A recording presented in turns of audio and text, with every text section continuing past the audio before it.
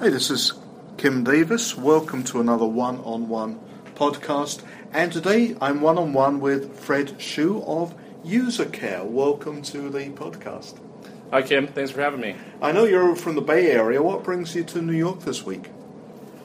Well, there's some activity around Ad Week, and there's some offshoot meetings, conferences around this interesting topic these days, appearing more and more frequently around social chat and bots. And bots very much your business, as we're about to find out.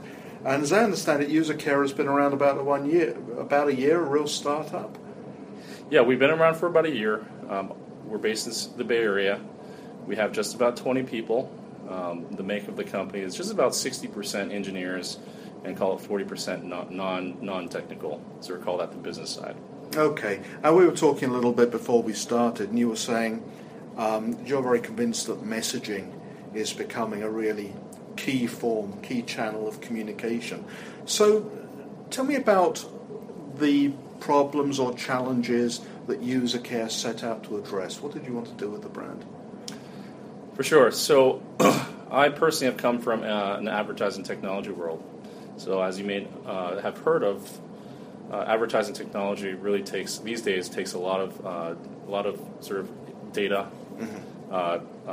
technology by way of machine learning into making as much of a real-time decision as possible.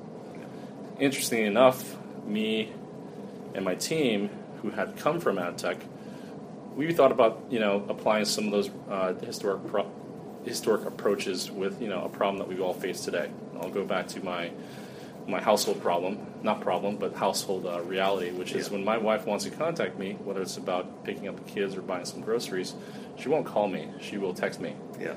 And so, call it for better or worse, I think that UserCare, we all realize, and we want to build for a world that's focused around messaging. And this is certainly true when it comes to customer service or customer support, isn't it? I mean, we occasionally still have to send emails and check our inbox a day later for a reply, but people are expecting much more timely communications with brands these days, aren't they? Absolutely. So mobile presents basically 24/7, 365 interaction with a brand or a retailer.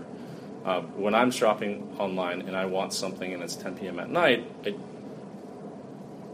borrowed from the web world, I usually have been forced to just expect a response perhaps the next day or even 3 days from now on the following Monday.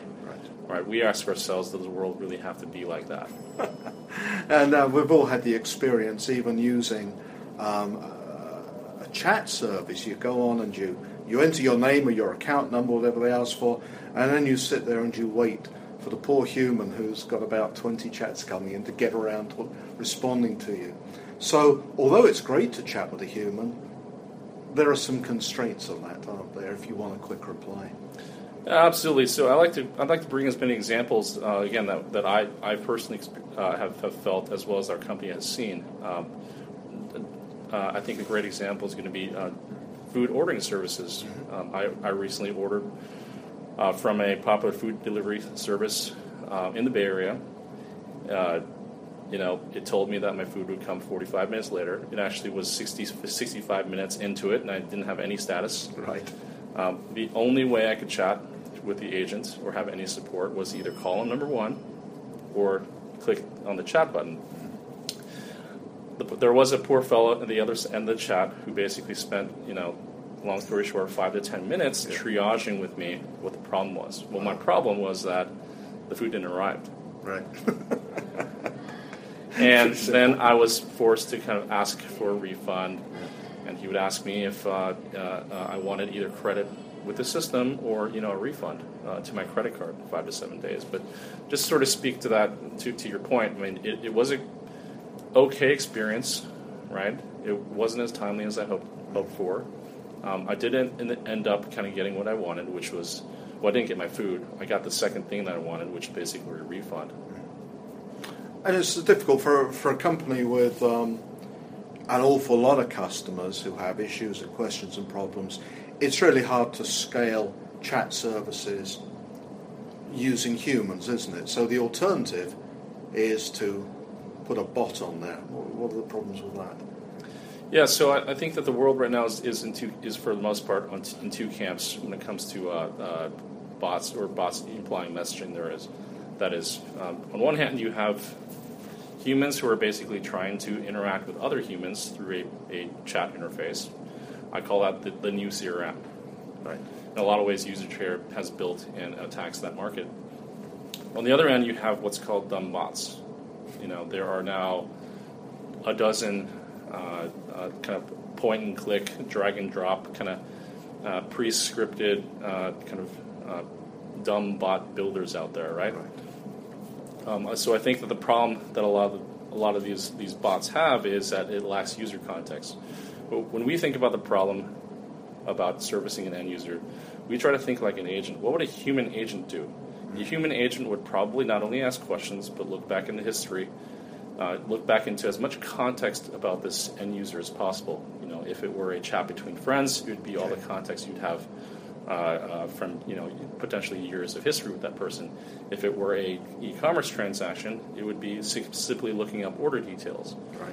So unless dumb bots or bots can sort of address the data or address the context, we feel that it's still going to be a far ways from delivering a real serviceable chatbot experience. Okay, so what we're really talking about is the difference between having a bot with a set of pre-scripted responses, which kind of assume you know what the customer's going to be asking, and on the other hand, a smarter bot who can actually respond to what the customer is asking because they understand context to some degree or other. And that implies, of course, the thing which everyone's talking about these days, which is artificial intelligence.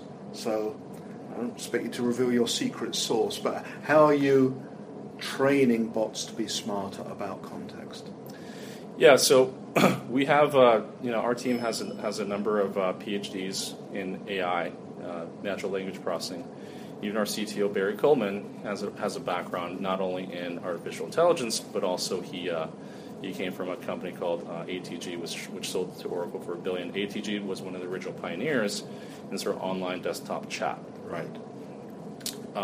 So AI is a fairly loaded topic. There is a lot of buzzword these days around natural language processing, around deep learning, around artificial intelligence.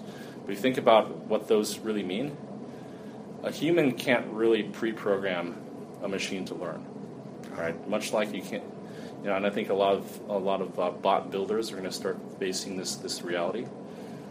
We have a view, which is AI does need to be trained. It does need to be trained based off of data, based off of interactions, and it will eventually take on a life of its own. But still, our belief is one shouldn't rely just on AI. The human touch point, especially that companies have or brands have with end users, is a very, very valuable thing. Yes. I think, in our opinion, it would be potentially torpedoing or brand suicide to simply throw a bot against either a segmented or blended group of customers, unless that bot is really, really good. So AI is much more. It is a completely separate offshoot topic, but these days I think we're increasingly seeing a convergence of sort of parts or subsets of AI with this sort of chat and bot sort of topic.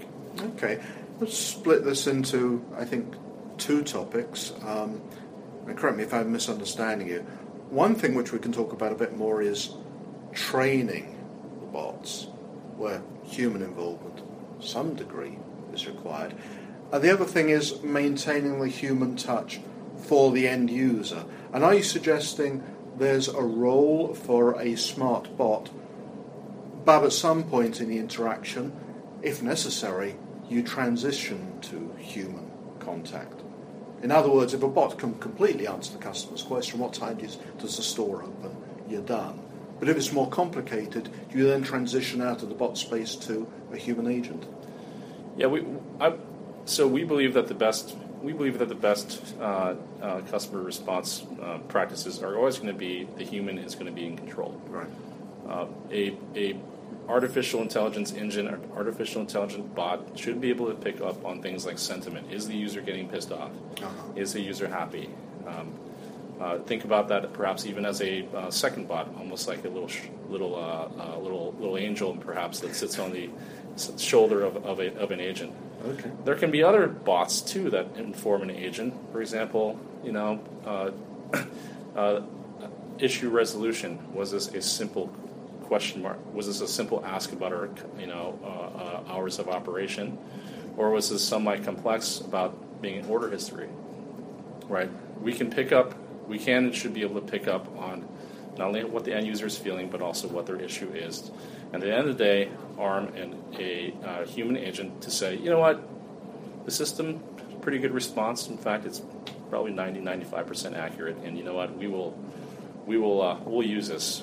But does the agent have to go through a lot of the heavy lifting to switch terminals, to look up order data, to type 2 sentences versus having something which is easy, almost like a keystroke to issue the issue response? We believe the world can get there pretty soon. That is really important from the point of view of the user experience. You just reminded me of maybe the dumbest bots they are, which are the kind of machines which answer your telephone call, and everyone's had the experience. You get this machine and you give them your name and your account number and your phone number and everything. Then they transfer you to a human agent, and the first thing the human agent says is, can you spell your name for me? And you've completely wasted all that time. Now, presumably what you're looking at is when if a problem comes to a human agent, they've got the context of the interaction with the bot in front of them. Correct. Even with natural or sort of a speech recognition and picking up on things, I've felt that before. I've been there. I've been in a crowded background with crowded background noise and it not being able to pick up on me. Yeah, in terms of whatever is, that's sort of the pre-query sort of building the query, call it if you will. So once the query has been sort of sanitized and verified, then yes, what is the experience? What should the experience be? Okay. Now, just going back to training for a moment, machines can learn stuff, but they do need some supervision to start off with. They usually need data. They need stuff to digest before they can start to improve their algorithms or their behavior. So what kind of content do you feed into the bots to train them?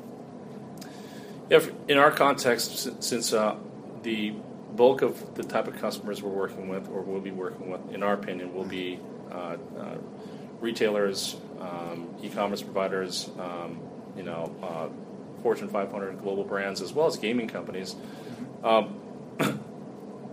Usually, we require things like chat history, like email history, transcript history. Maybe a company has an existing CRM with one of the major sort of desktop CRM companies. We make all that stuff easy to import in our system. We call that the data sync process. Okay. In addition, we encourage companies to give us any FAQs they may have. Even if it's pre-built on the web, accessible, our system can understand it. That makes sense. So, are you integrating CRM data with the process? Yes, we take any CRM data out there. That's which. Maybe the major providers make a really simple process to ingest that data into our system. Got it. Okay, and trying to understand this a little more. So,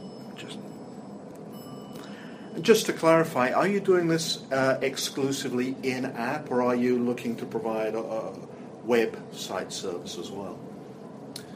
We're looking to provide any service starting with the messaging window. So when we think about a messaging window, yes, there is an in-app window, and we provide for an SDK to allow developers to embed that window. Messaging to us means also the major third-party messaging services like Facebook Messenger, Line, WeChat, etc. And last, yes, eventually the desktop.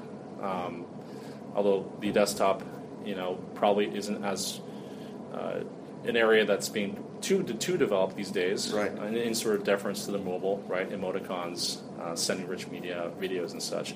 Yeah. But the world on the desktop still very much, to us, seems like a text-based world, almost a simplified world, as it is right now. But yes, in short, any interaction with the customer that we can allow customers to, our businesses, customer businesses to interact with, as long as it's through sort of a meshing window, it is a platform that we will be supporting. Okay, and building in natural language processing, sentiment analysis, and CRM data all into this broad perspective of understanding the context and where the customer's coming from. Correct. And I know it sounds like a potentially a mouthful of various approaches or technologies being used, but in the end, we feel that the experience that an end user sees, it has to be very simple, and it has to be very human.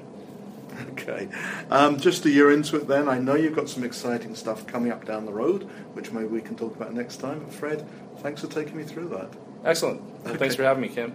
And thanks everyone for listening in, and catch us with the next one-on-one podcast.